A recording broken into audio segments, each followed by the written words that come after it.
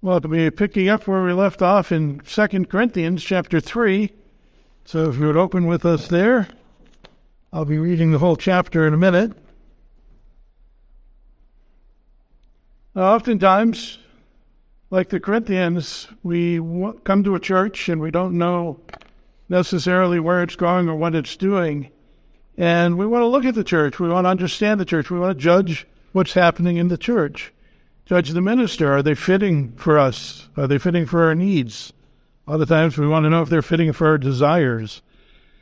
Does it have the right explanation and exposition of the Scriptures? Are they focused on what's most important? Are they focused on what is right? Does it have a right spirit? And this isn't bad. We're told to do this. John says, "Beloved, do not believe every spirit, but test the spirits to see whether they are from God. For many false prophets have gone out into the world." 1 John 4:1. We should not also neglect Paul's admonition, "Do not despise prophecies, but test everything. Hold fast to what is good. Abstain from every form of evil." We've preached through both of those passages in the past. But how do we know what is good? How do we know what is right? How do we know what is important? Isaiah 8:20, "To the teaching and the testimony, if they do not speak according to this word, it is because they have no dawn, no light, no truth." I believe the Corinthians were trying to do the first part. They were trying to determine if Paul's ministry really was correct, if it was what they should be following, if it was what they should be believing and doing. Unfortunately, I think they messed up on the second part. And their standard of judgment was the wisdom of the Greeks and the Romans and their philosophers that was prevalent in Corinth, and not according to necessarily the Word. And so they were really struggling. Do we follow Paul or do we follow these other teachers who are saying they're superior to Paul and they have a better message? And look at their life. They're rich and famous and happy. And look at Paul's life. Chased from town to town, beaten, stoned, flogged, poor, having to make his own money through tent making. Who do you follow on? They were confused. And this problem seems to be throughout 1 and 2 Corinthians. And what we should see, though, is particularly in this chapter that we're going to read and look at today, rather than fighting with them on their own battlefield, taking them on in the world of philosophy and proving that his wisdom is better than theirs, that God's wisdom is superior, he doesn't do that.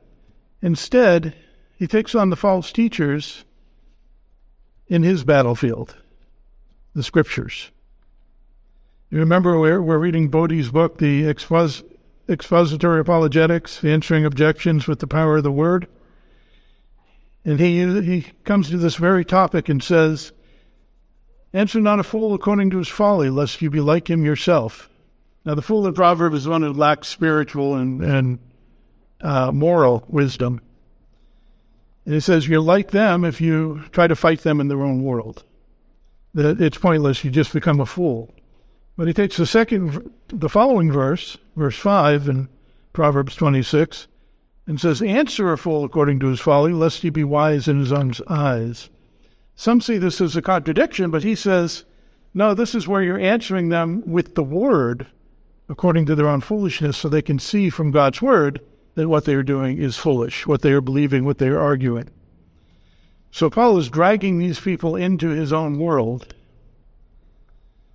Now, at least some of these false teachers were teaching the superiority of the Old Covenant, the Old Testament covenant, the covenant of Moses.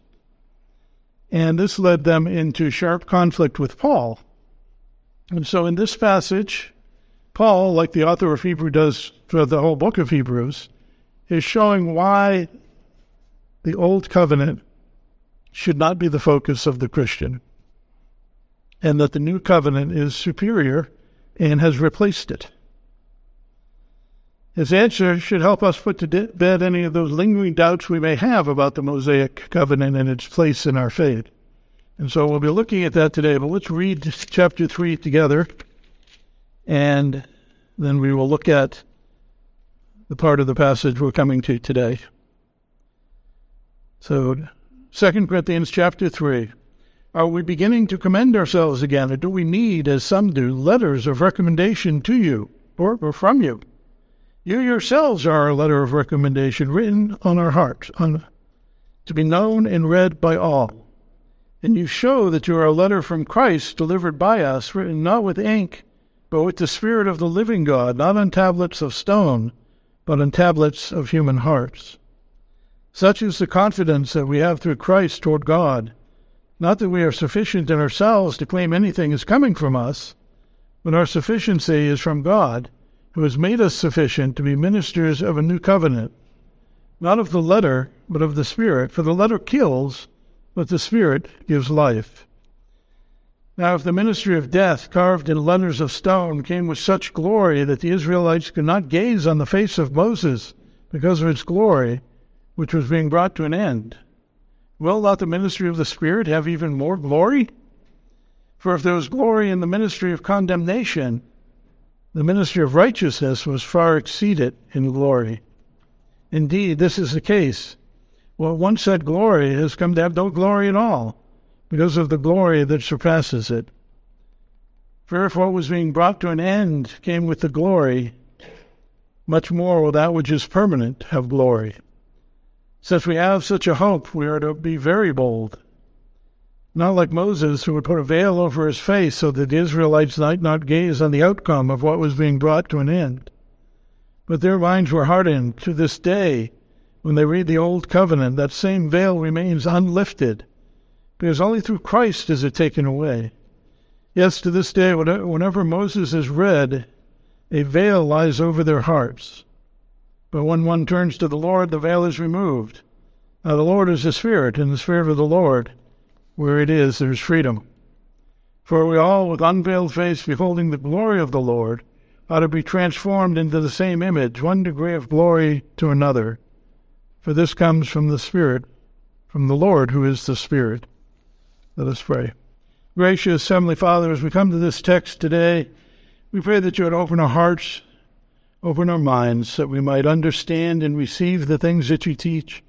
And we pray, Lord, that we would be able to put them into practice in our lives, that our lives might be more and more transformed into the image of your Son, that we might more and more turn from the sin and corruption of the world, give you the glory. We pray, Lord, that these things would help us as we try to give an answer for the reason for the hope that is in us. We pray this in Jesus' name. Amen.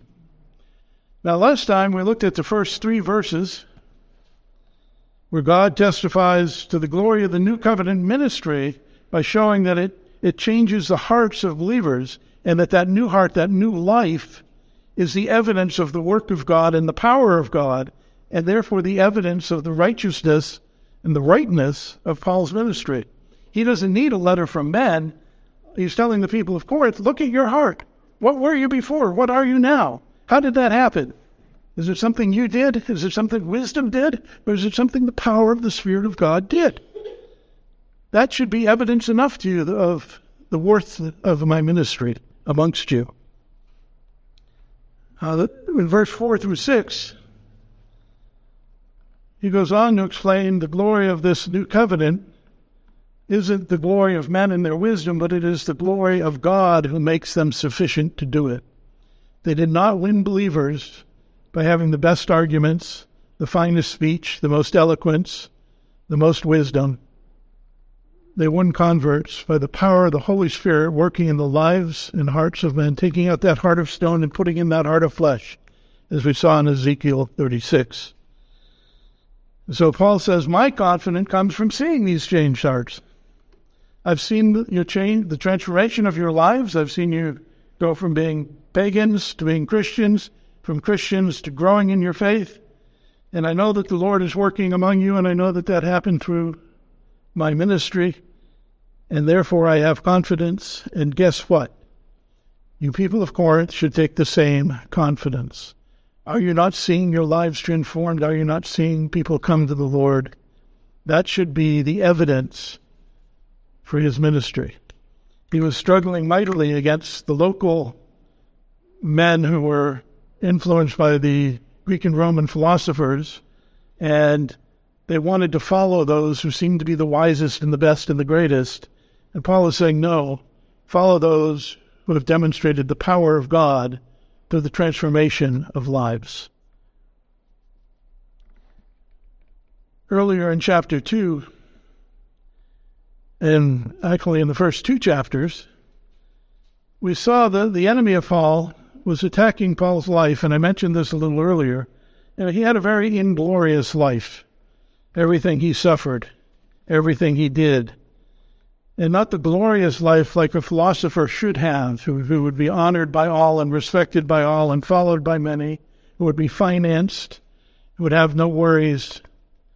Paul had many concerns and many troubles and many trials. Paul writes to them, I appeal to you, therefore, my brothers, by the mercies of God, present your bodies as living sacrifices, holy and acceptable to God. This is your spiritual worship. Do not be conformed to this world, but be transformed by the renewing of your minds, that by testing you may discern what is the will of God, what is good and acceptable and perfect, Romans 12:1. Paul was telling them, not only is my life the way it is because of my service for God, but you should live your lives as well, as a living sacrifice. Men don't want to live as a living sacrifice. They don't want the verse that Paul says, anyone who wants to lead a godly life in Christ Jesus will be persecuted. We don't want that in our natural selves. Man does not like that idea. And so people were being led astray from the teachings of the Bible into the wisdom of man. But Paul points out, and we can point out, Christ said the same thing. If anyone would come after me, let him deny himself, take up his cross daily, and follow me, Luke 9:23. The life of the Christian should be the life of living for God in this world, knowing that we are therefore storing up treasure in heaven for the coming future world. As we saw in our walk through the Thessalonian epistles, we live for the day when Christ restores all things and we are living with him forever. This is like the period of going to college where you're trying to get an education to get a good job. This is the struggle time. The good times come later. Although any of you went to college and struggled to get a good job, know that it doesn't get really that much easier, but in eternity, it will. As from much learning comes wisdom, but also comes weariness. So Paul, in his first letter, also had a different enemy. Not the one enemy here was talking about how Paul, you follow the teacher, you're going to be like the teacher. Do you really want to be like Paul? Second enemy he dealt with in the first letter was boasting of their great wisdom, their superiority, their glorious speech. Paul was nothing compared to their greatness and their abilities. And we see that often in life. Paul, though, says, I came to you, brothers, I did not come proclaiming you the testimony of God with lofty speech or wisdom. For I decided to know nothing among you except Christ Jesus and him crucified. And I was with you in weakness and fear and trembling, and my speech and my message were not with plausible words of wisdom, but in demonstration of the Spirit and of power, so that your faith might rest not in the wisdom of men, but the power of God. 1 Corinthians 2:1-5. Now we have this, on the one hand, this group of great speakers and orators trained in the Greco-Roman philosophy, and they're looking at Paul saying, look at this man. He doesn't even know how to speak. He's afraid. He doesn't speak well. Why would you follow him and not us? We're better. Paul says, no, I intentionally knew nothing. He was probably trained in philosophy and rhetoric, but he wasn't going to use that to try and persuade them. He was going to use the Spirit of God in the transformation of their hearts to show them the truth. That way it would not rest on them in their wisdom, but on God, their hope and their faith. And so that was Paul's choice in his life, not to be competing with that man for man's position, but to be an instrument in the hands of God to do the ministry that God had assigned him. Now this chapter The enemy seems to be claiming that Paul's ministry was inglorious because he lacked the recommendation letters, the recognition of the world. The recommendation, he says, I have is written on your hearts by the Holy Spirit, in your transformation, your salvation, and in your sanctification. Look there. So Paul is putting his hope and his confidence in God and telling them to do likewise. And God is testifying to the glory of this new covenant ministry that Paul has by using weak and insufficient men like Paul.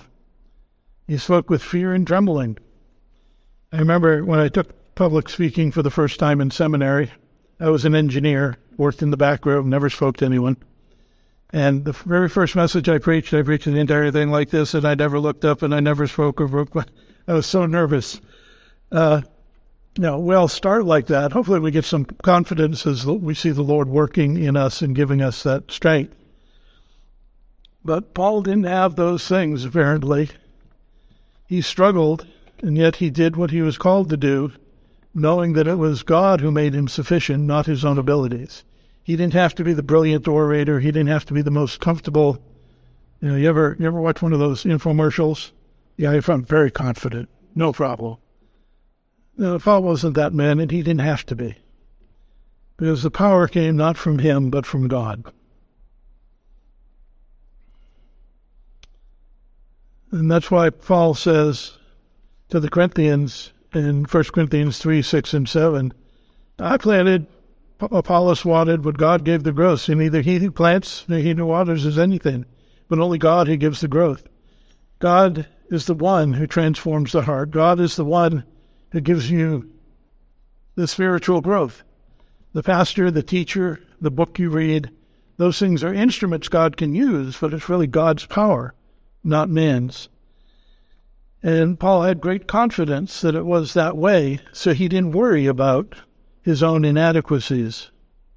The power and proof of the Christian ministry was not, as the scholastics seem to think, found in man and his glorious wisdom and his gloriously successful life, but rather in the power of the one true living God working in the lives of men through his chosen instruments, who were just mere men. So Paul's established that the glory of this New Testament ministry, the glorious work of God in the hearts of men, is really the work of God, not of men. So he moves into the next contrast, the glory of the Old Covenant, the Mosaic Covenant, contrasted with the glory of the New Covenant. Now, verse 6b is kind of the transition verse, and I want to spend a little bit of time on that. A new covenant, not of the letter, but of the Spirit. For the letter kills, but the Spirit gives life. What is he talking about? Well, what is the letter and the Spirit? Paul talks about this in Romans 10:5. He says, Moses writes about the righteousness that is based on the law, that a person who does the commandments shall live by them. He's referring back to Leviticus 18:4 and 5. You shall follow my rules and keep my statutes and walk in them. I am the Lord your God. You shall therefore keep my statutes and rules. If a person does them, he shall live by them. I am the Lord. That's a very clear statement from God. If you do this, you live. In other words, if you obey my word, my rules, my covenant, in this case especially the entirety of the Mosaic covenant, you will live. Glorious. But what if you don't keep them? Paul says the wages of sin is death. Romans 6:23. He also says all have sinned and come short of the glory of God. There is none righteous, no, not one. You might want to know, how does the letter kill? And how does the Spirit give life? What is that about? Well, Paul speaks of this in Romans 8, and we're going to read through a fair amount of it, because I think it gives a good explanation of what he's talking about in just that simple phrase. In Romans 8, starting at verse 1, there's now therefore no condemnation for those who are in Christ Jesus. For the law of the Spirit of life has set you free in Christ Jesus from the law of sin and death. For God has done what the law, weakened by the flesh, could not do, by sending his own Son in the likeness of sinful flesh, and for sin condemned sin in the flesh, in order that the righteous requirements of the law might be fulfilled in us who walk not according to the flesh, but according to the Spirit. Clear, right? Or do I need to explain maybe? The law brings death because man, weakened by the flesh, weakened by the sinful flesh, his sins, his corruption, breaks the law. And so knowing the law makes you guilty of breaking the law more so than you not knowing the law. You're not excusable by not knowing because God has made it plain in creation and in our hearts what is right and what is wrong. But the law makes it more clear, more explicit. And we can't get life that way because none of us in our fallen nature are able to perfectly keep the law. And so the law promises life, and God righteously makes that offer. Do this and you will live. But man, because of our sinfulness, our corruption, we cannot do it. So the only thing the law really brings for us is death, condemnation. You have broken this commandment, you have broken that commandment. It becomes obvious to us through the law that we cannot obey God, we cannot please God. In fact, that's what Paul says. Right? The mind, picking up at verse 8 in Romans 8, or verse 5 in Romans 8. For those who live according to the flesh set their minds on the things of the flesh. We are all living in the flesh from birth. But those who live according to the Spirit set their minds on the things of the Spirit. For the mind set on flesh is death, but the mind set on the Spirit is life and peace. The mind that is set on the flesh is hostile to God. It does not submit to God's law. Indeed, it cannot. Those who are in the flesh cannot please God. This is where we are, and if we're in that state, the law is not going to bring us life. It is only going to bring us death. And that's why he here refers to it, the letter, meaning the written law of Moses, kills. It brings death to us. And it's a sad thing. But the Spirit brings life. Not because we become perfect going forward. If we say we have no sins, we deceive ourselves and the truth is not in us. 1 John 1:8. Remember, Jesus said, I am the way, the truth, and the life. No one comes to the Father except through me. John 14:6. What John is saying is, if you think you don't have sin, you don't know God. He has no place in you. You have sinned.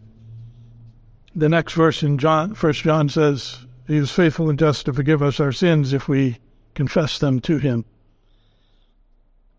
And the Spirit brings life and brings peace.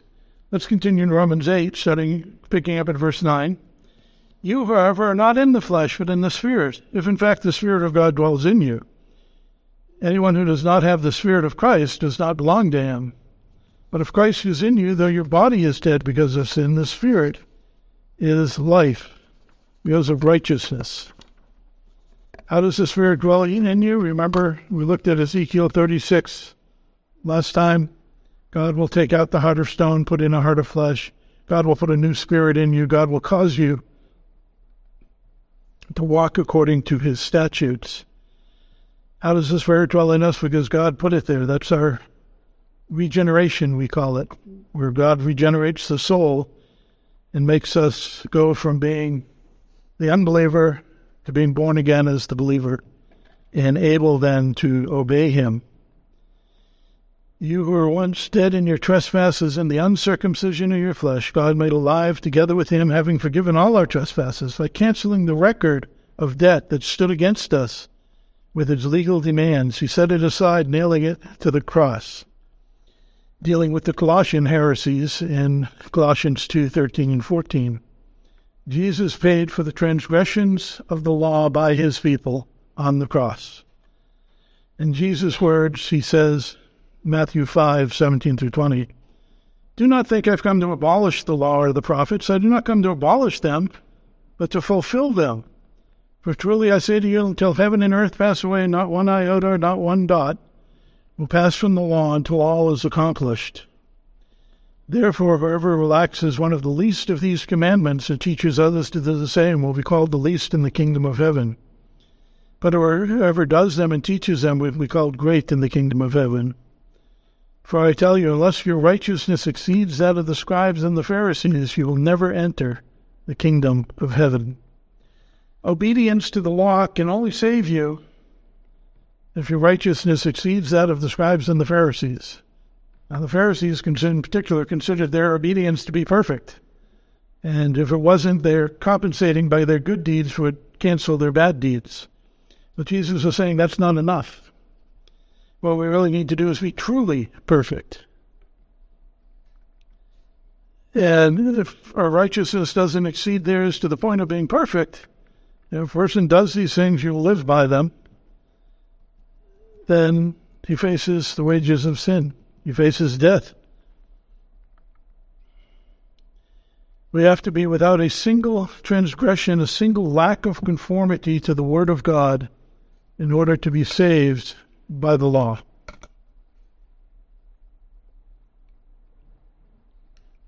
This is where the gospel comes in.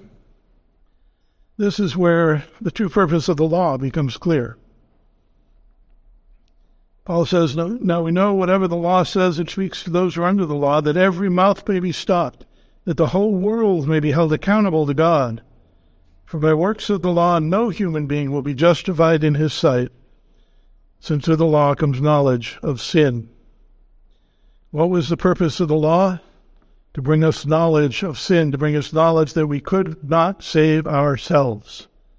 This is the central theme of Paul's teaching about the law in the Old Testament. The law of Moses brings us knowledge of sin, conviction of sin. It brings us a sentence of death for our transgression of sin. Now you might ask, as Paul does rhetorically in Galatians 3, starting at verse 21, is the law then contrary to the promises of God? God promised, do these things and you'll live. Is the law actually contrary to that and the other promises? Paul says, certainly not, for if a law had been given that could give life, then righteousness would indeed be by the law.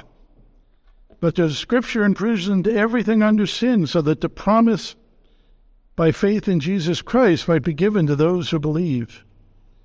Now before faith came, we were held captive under the law, imprisoned until the coming of faith should be revealed. So then the law was our guardian, or the King James schoolmaster, until Christ came in order that we might be justified by faith. Now that faith has come, we are no longer under the guardian, for in Christ Jesus you're all sons of God through faith. Now the word there in the Greek is a curious word. It's used of the trusted slave that a master would put over his young child, young son, to be with him every moment of the day and teach him right from wrong in what he was doing. Stop him, explain to him what he was right, what was wrong. And Paul is using that particular Greek word because that was really the purpose of the law. It was to teach us what was right and what was wrong. And, of course, prepare us for Christ, because only through Christ could we receive the forgiveness of sins. Could we receive salvation? Now, yes, did Adam know Christ personally? Yes, but did he know the details that we know? Probably not. Right? The Old Testament didn't really give the full details, the full glory of what the Messiah would do, of his life for us, of his struggles for us, of his living everything, every temptation of this world for us and doing it all perfectly. They didn't know the details, but they knew they could not save themselves. They could not obey the law perfectly. They had no hope of self-salvation. They needed to look outside. They needed to look for a substitutionary atonement, to use the technical word. They needed to look for someone else to take care of that for them.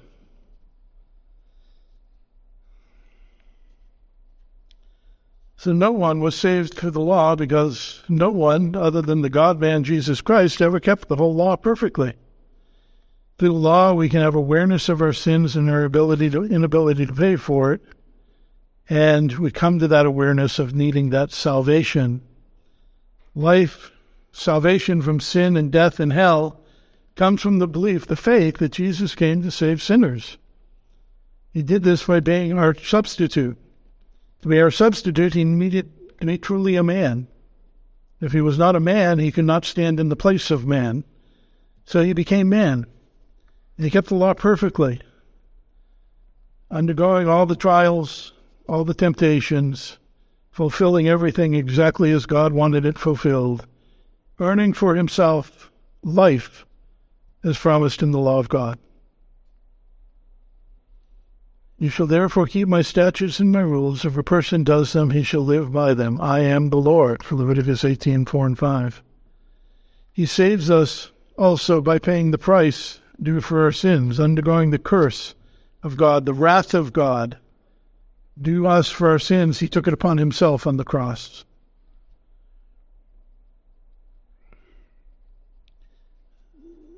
And of course, his death would not be sufficient for anyone if he were just a man.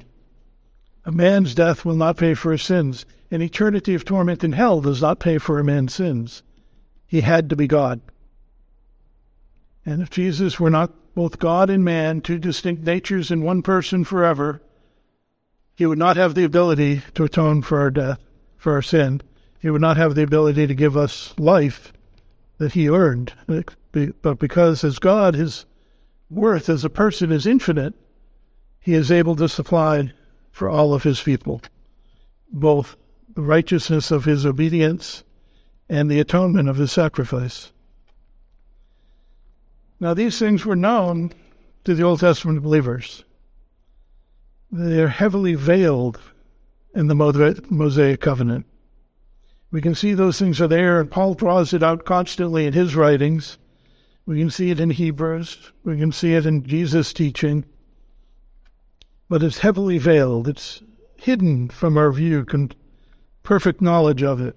But of course, God working in the hearts of the Old Testament believers, they would put their hope and trust in God's deliverance and God's salvation and the provision that God had promised all the way back to Genesis 3:15, where he promised deliverance from Satan. But these things are very boldly proclaimed in Christ in the New Covenant, and that really shows us the glory of this New Covenant ministry that Paul has. It is better than the teachings of the pagan Greeks and Romans. It is better than the teachings of the Judaizers. It is better than all the false religions throughout the region, because it is the true power of God. And we come now to verses 7 and following, where we learn of the glory of the new covenant. It is both unfading and unveiled. Now, we've spoken before about dispensationalism and Messianic Judaism, and we don't want to really spend too much time on that. But there are still people today, and I still get letters addressed to the church, talking about how we must become Jews, essentially, to be saved, and the glories of the Old Covenant. And indeed, the Old Covenant, the covenant of Moses, was glorious. Think about it. Make no mistake. I'd have loved to have been there and seen it. Maybe not, but if my sinfulness would let me apparent more to me, and I would be probably quaking in terror with the rest of the Jews. But think about it.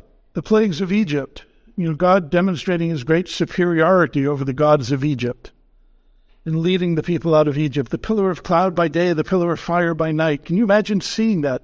What a glorious thing. Our hearts would be lifted up as believers, knowing that that is something God has sent to represent himself, to lead us, to guide us. Imagine seeing the crossing of the Red Sea, walking on dry ground as the enemy is behind you, seeing the enemy come through the sea and the sea collapse on them and slaughter them, and knowing the glory and the power of God to deliver his people.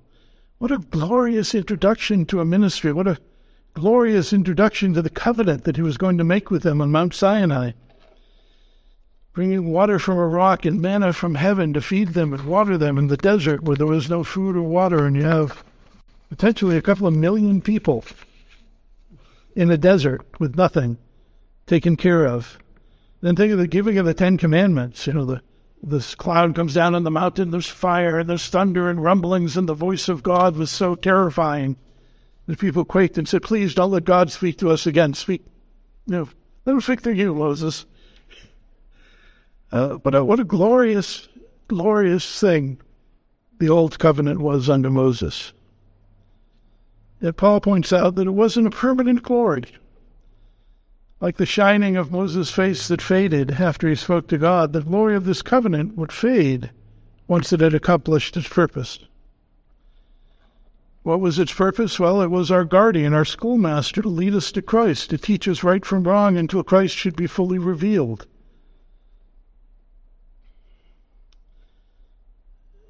There was there for our benefit until Christ should come, and now that Christ has come, and salvation by faith has been explained in greater detail to his people, and we understand the value of the cross and what Jesus did and what God was really working at, we look at the things of the Old Covenant and say, they're veiled. They're shadows of reality. We've all seen shadow play, and we see the real world. That's how different they are. The Old Covenant in all of its wondrous glory was more than anything any man had ever seen, we read this morning.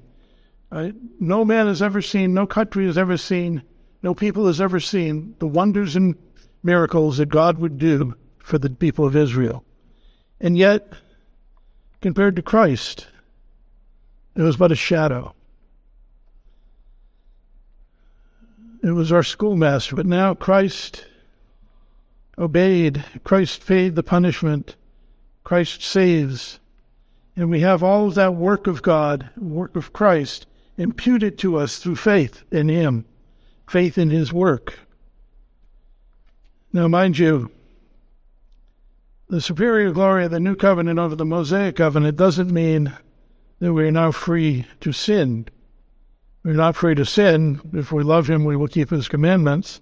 If we don't keep his commandments, it shows we don't love God and we probably don't know God. What we're saying here is so that we are no longer looking to the law of Moses as the means of bringing us to heaven. The Jews, the apostate Jews of Jesus' day, were looking at salvation as coming through the law. And they had to make some adjustments. Okay, I can't perfectly keep it, but therefore, obviously, God must mean that my good deeds cancel out my bad deeds.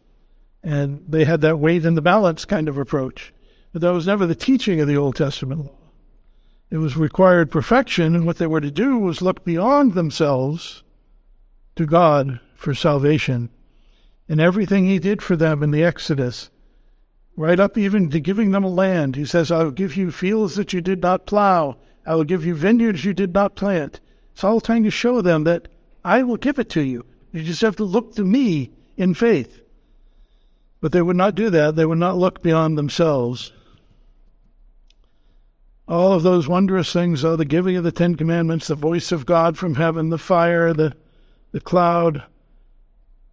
One of the things I was most enthralled by, of course, was being able to inquire of God. They had the Urim and Thummim, and the high priest could take it off the breastplate of judgment and inquire of God and cast them as part of an official religious ceremony. God had promised to answer, and they could get direction from God.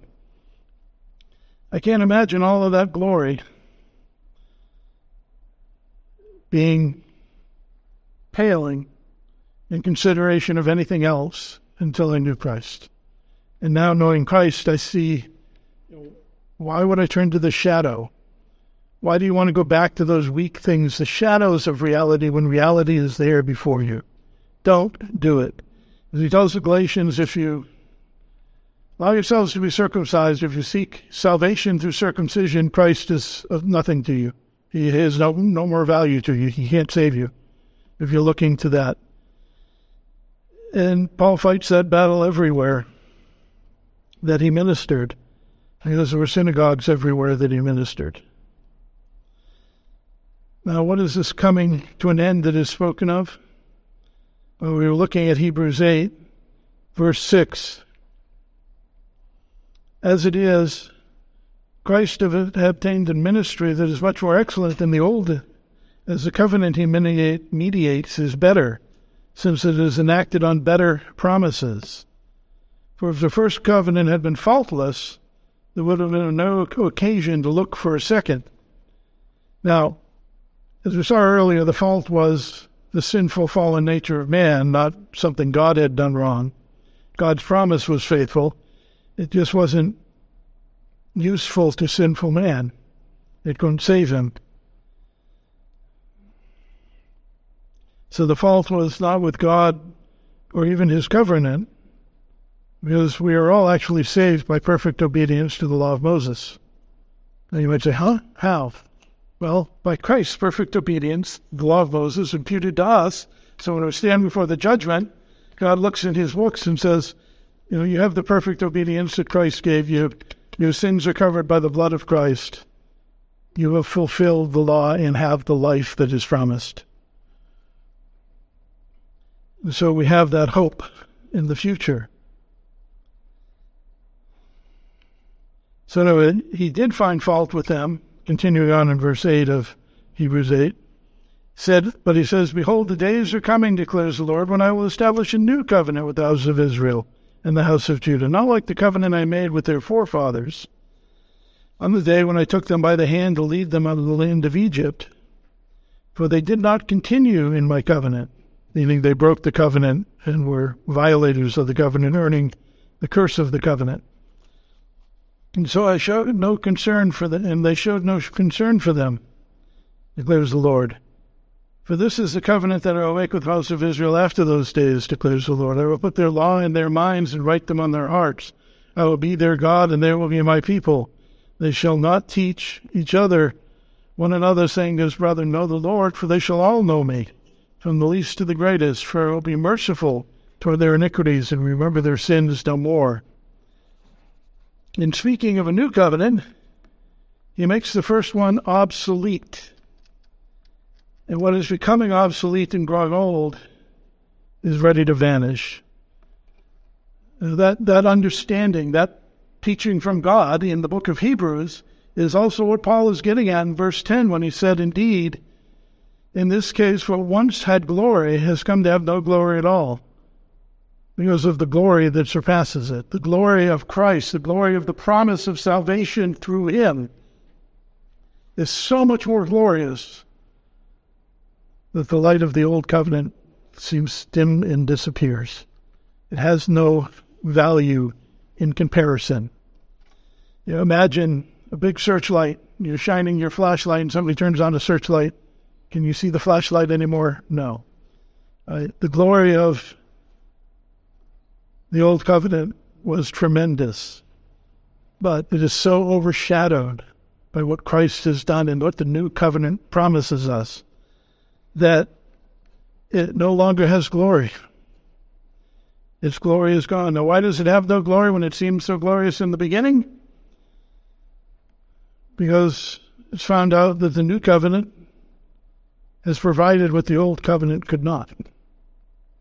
And that was the point I was making in Galatians. If you turn back to the old covenant, look for your hope and your salvation in the law, you're turning away from Christ in the new covenant. And so it has come to an end. Now it continues the chapter, and we're running short on time. The old covenant had this veil over it. Just as Moses put a veil over his face, so the old covenant was veiled to them the truth. They might be ever seeing but never understanding, ever hearing but not understanding. That whole principle that there's a veil on it that sinful man cannot penetrate. Remember, the natural person does not accept the things of the Spirit of God, for they are folly to him. He is not able to understand them because they are spiritually discerned. 1 Corinthians 2:14. Only the Holy Spirit, through regeneration, can remove that veil. Only the Holy Spirit causing them to be born again, taking out that heart of stone and giving him a heart of flesh, putting the Holy Spirit within him. Only that can remove the veil that keeps people from seeing and understanding the gospel in the Old Testament. Now, the Messianic Jew today wants us to acknowledge the Old Covenant as superior. I remember one of them telling me I was just a second covenant believer, as if he was somehow superior because he was a Jew. And once they start down that road, though, they forget the glory of the new covenant and the teaching of God, that it has passed away because the new is better, superior, it is complete. It has what we really need fully revealed to us. We all, with unveiled faces, can look at Christ in the Scriptures. And as he points out at verse 18, we will with unveiled face behold the glory of the Lord. Think of his transfiguration. They were struck with awe. They were struck with terror, seeing the perfect Christ revealed in his glory. It showed them where their own sins were and how close they were to where they needed to be. That's why they were afraid. But we will all see that face. And we're being transformed into that same image. That perfection that Christ has will be ours in the day that he visits us, in the day that we join him. We'll be transformed into that image, one degree of glory to another. And it is God who does that. And so Paul in this chapter is putting to rest, I think, their attacks against the gospel, that somehow what they have is superior to the gospel. There is nothing in all of creation that has been given to man that is better than the new covenant, than the gospel of Jesus Christ. And we should keep that in mind in our lives. I know there are times when we're tempted, we're reading the Old Testament, and we're excited by the glorious things and the revelations, and we wish we had the temple, we wish we had the Urim and Thummim, we wish we had those ceremonies. And we need to remember, we have better. Those were a shadow, we have Christ, fully revealed to us. Let us pray. Gracious Heavenly Father, we do thank you for the glories of the new covenant. We thank you, Lord, that we can live in a day when the things about your Son and about his work and about the reality of salvation can really be known by us. And while at times we think of the glories of the past and wish we could experience them, help us, Lord, to remember that we have something far greater, something far more glorious, that new heart, that new life, having been born again in your Son through the Spirit. And we do pray, Lord, as we give that answer for the hope that is in us to those who don't understand this, be they pagans or fascinated by Judaism or whatever, that we would help them to understand, with all the true Jews that went before them, that there's hope only in Christ, and that the new covenant in him has immeasurable value compared to everything that came before. Pray for your mercies on us, that we would live our lives in a manner worthy of this gospel, worthy of this new covenant. They would seek, Lord, to purge the sin from within our hearts and our lives, and seek to conform ourselves more and more into the image of your Son, not through our own strength and power alone, but through the power of the Holy Spirit working in us, and through our diligence to make use of the means of grace. We pray these things in Jesus' name. Amen.